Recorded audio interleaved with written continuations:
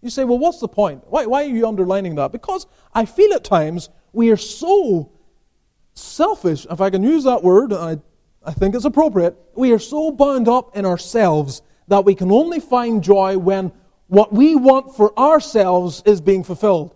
Our desires are being met. Our longings are coming to pass. That's the old nature rising up right there. A sense of entitlement. And we struggle at times to genuinely rejoice in what God is doing in the lives of other people. Or to put it another way, to genuinely rejoice in what God may be doing in another church. Through another work that's not related to us. Through another person.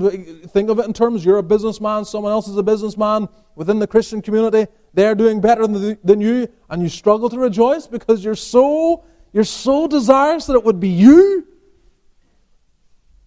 But that's the wrong spirit. You should rejoice in their success. Thank the Lord and pray that it will not go to their heads and be their ruination.